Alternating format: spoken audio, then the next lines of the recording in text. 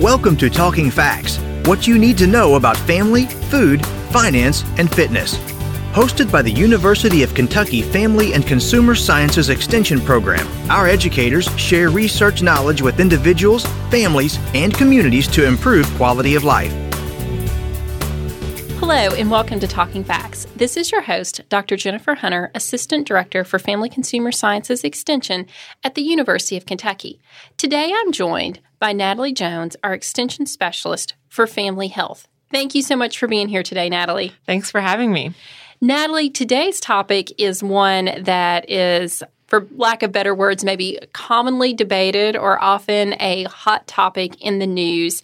But the idea of vaccines and just understanding more about vaccinations, and in particular focused on measles, because recently we've seen quite a bit in the news about measles outbreaks and just that there have been confirmed cases of the measles. So let's get started and just talking about that measles outbreak and what are measles and what is the recommended immunization for measles?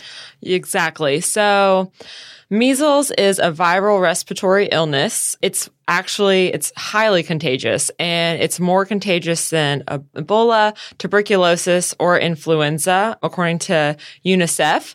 And it spreads through coughing and sneezing, and there's no specific treatment for the disease right now.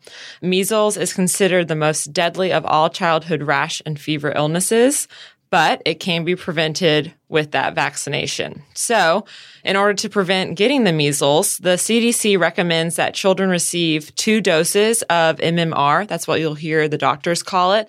And that stands for measles, mumps, and rubella. So MMR vaccine, you get 2 doses, starting with that first shot between 12 to 15 months of age. And then you get that second dose given around ages 4 through 6. I will say that at least in my lifetime, that as I was a child growing up, that measles just wasn't really a thing that we talked about, that just it seemed like it had kind of gone away. So as a parent today, I'm not very informed about measles. So what does this current outbreak look like, and how many cases do we currently have in 2019? Yeah, so this year is already off to a troubling start. We have more than 200 cases. There's actually specifically between January 1st and March 4th, 228 confirmed measles cases. So that's just 3 months in this year so far in 12 states, including Kentucky. So the CDC has found those reported cases, and this is just to compare. For the whole year in 2018, we had 349 cases.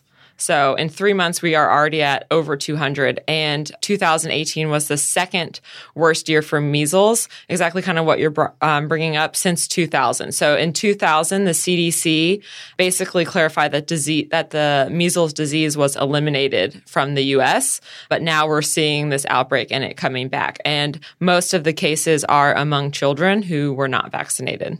So that was a question I was just getting ready to ask, that I assume both adults and children can catch the measles, but I think most commonly in the news, or that just when I hear about it, or maybe it's just being a mommy, I think about it with my kiddos.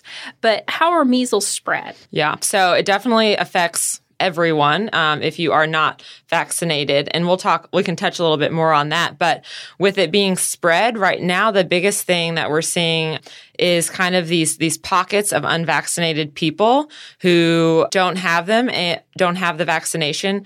But the outbreaks are happening mainly from travelers. So people who are U.S. citizens leaving and going abroad and then bringing it back home with them. That makes sense. Yep. So that's kind of where we're seeing it. So the disease, measles specifically, right, is surging around the world. So when we travel, that's the biggest thing that I want to throw out as a tip for people who travel. You really want to make sure that you get protected against the measles. It still remains really common in Europe, Asia, and Africa as well. So if you're going to any of those places, you really want to consider getting a first dose of the vaccine or a booster shot within 10 to 14 days before that trip.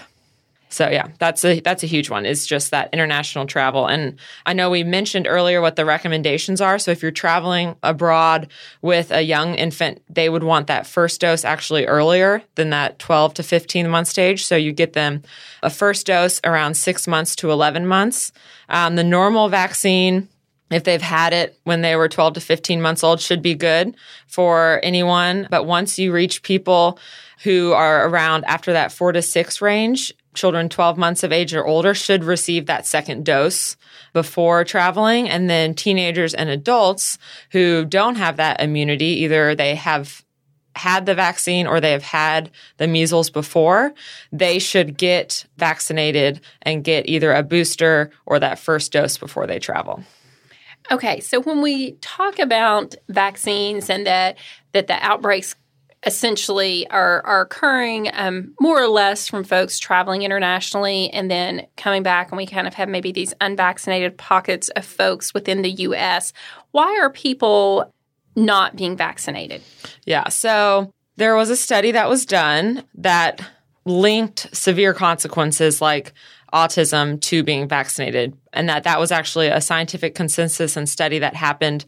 And basically, harm is rare, and that study has been debunked years ago, and those findings were proven fraudulent, as well as the researcher was stripped of all of their practices. They were an MD as well, so can no longer practice. And so there's actually literally last week on March 4th, 2019, there was a huge study that was done that has strong new evidence that shows that common childhood vaccines are safe.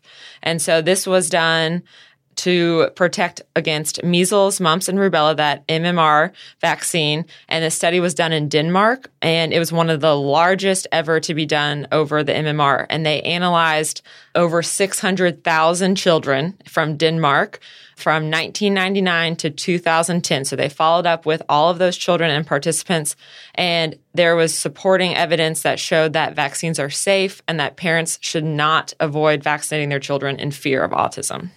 I will say one thing that I think is, and this is a totally random thought about that study, but my son, who's a middle schooler, that those of y'all that listen often know that I often reference things back to my own children, but that he came home this week that apparently in one of their classes that they had talked about the study and that they had actually looked at some of the findings as well as the methods of the study. So it was just really interesting to me how well informed, and actually when he started talking about it was when I kind of stepped back and said, I hadn't heard that, and went and looked it up for myself to find out more information. Total side note. But it's great that they're sharing that. And there was an article about teenagers who are going and getting vaccinated without their parents' knowledge because they hadn't been vaccinated as a child. And so they are wanting to be vaccinated because they're being educated on the importance of it. So what are the policies in place regarding parents vaccinating or opting out of vaccinating their children? Right. So currently, all states require parents vaccinate their children against the preventable diseases like measles and whooping cough if they want them to attend school, and there are no medical reasons not to vaccinate. However, most parents can opt out of that vaccination in most states for religious reasons, even though most religions don't prohibit specifically against vaccinations. So parents can opt out, and there are 17 states that go further in allowing parents not to vaccinate just if they have a personal or philosophical objection to vaccination. So because of these outbreaks, a lot of states now are really looking at how to crack down on policies to make it harder for parents to opt out of vaccinating their children. So I feel like often when we talk about vaccines, we're often talking about children. And we even mentioned this just a minute ago in thinking about the measles. Well, I often think about my kiddos, but not necessarily so much about adults. And I think that's the same thing for vaccines in general, that we spend a lot of time just in popular press or wherever it may be talking about children and vaccines, but not necessarily a lot of focus on adults. Yeah. What about adults as part of this conversation?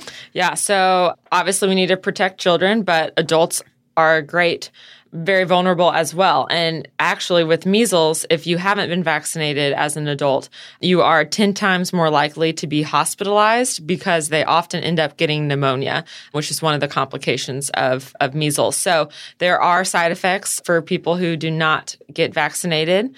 Really, there's only a lot of adults may not know if they are protected against the measles. And so there are only two ways to be protected against the measles. One is to have it naturally infect you, so you've had the disease, which gives you that immune response to it, and the other is to be vaccinated. So those are really the only two ways to know that you're protected against the measles. So as an adult, I don't necessarily know what vaccines I had as a child and what vaccines I did not have as a child. Are there certain kind of guidelines that people can go by? Were there certain years that most all folks were? Yeah, no, that's exactly right. So if you were born before 1957, research shows that you've most likely had the measles, even if it was a really mild subclinical infection that you may have not even had symptoms. But if you've had it, then you are immune. And then in 1967 to 1991, that's when the CDC started making the vaccine, and that first dose was routinely recommended for infants. So, and then that second dose again, known as that booster shot, started being recommended again in 1991. So if you are born in between 1967 and 1991, most likely you've had at least one dose or maybe two. And I don't know if we mentioned this earlier, but if you've had that first dose, you have a 90% chance of protection against the measles. And then if you are able to get both doses, so get that first and that booster shot, then your chances increase to 97% of being protected from receiving measles. So as an adult, if you're not certain if you've had the second shot or the booster shot, is it okay to ask your healthcare provider for that shot now? Yes. So there is no harm in getting the booster shot at any time. Again, you have that 90% chance of being protected even if you've just had that one dose. So getting that booster shot can give you that 90%, and that is A-okay. Because if you know that you've had the measles at some point, then you're protected. But always talk to your physician or your primary care if you don't have those records about being vaccinated.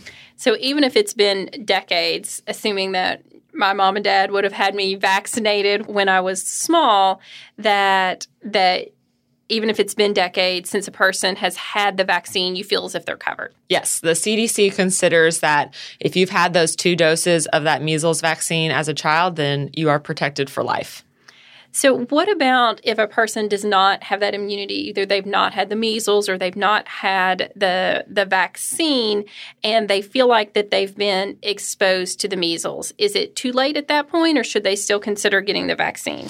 Right. So they should definitely consider still getting the vaccine. So if you think that you've been exposed or someone nearby comes down with a case of the measles, then you definitely should get a vaccine or that booster shot, because the incubation period for measles, so that time from when you're first exposed to when you get sick, is actually it's pretty long. So you have 10 to 12 days. And so if you get the measles vaccine within 48 hours of being exposed, just that first shot or that booster shot, then you dramatically decrease your chances of being infected. So it's even recommended up to 5 days after being exposed, but the best data shows 48 hours really decreases your risk. Natalie, I want to thank you so much for joining us today and just having this conversation about the measles and the MMR vaccine. I think as a parent, so much information comes our way, and our job and our role is to decipher the most legitimate sources and try and make the best decisions that we possibly can for our children or our family, or even as us as adults, as you mentioned, the need to get vaccinated as an adult. So I appreciate you sharing on this topic today. Yes, thank you so much. Thank you for listening to Talking Facts. We deliver programs focusing on nutrition and health, resource management, family development, and civic engagement. If you enjoyed today's podcast, have a question, or a show topic idea, leave a like and comment on Facebook at UKFCSEXT. Visit us online at fcs.uky.edu to learn more about the University of Kentucky Family and Consumer Sciences Extension Program, or contact your local extension agent for Family and Consumer Sciences. We build strong families. It starts with us.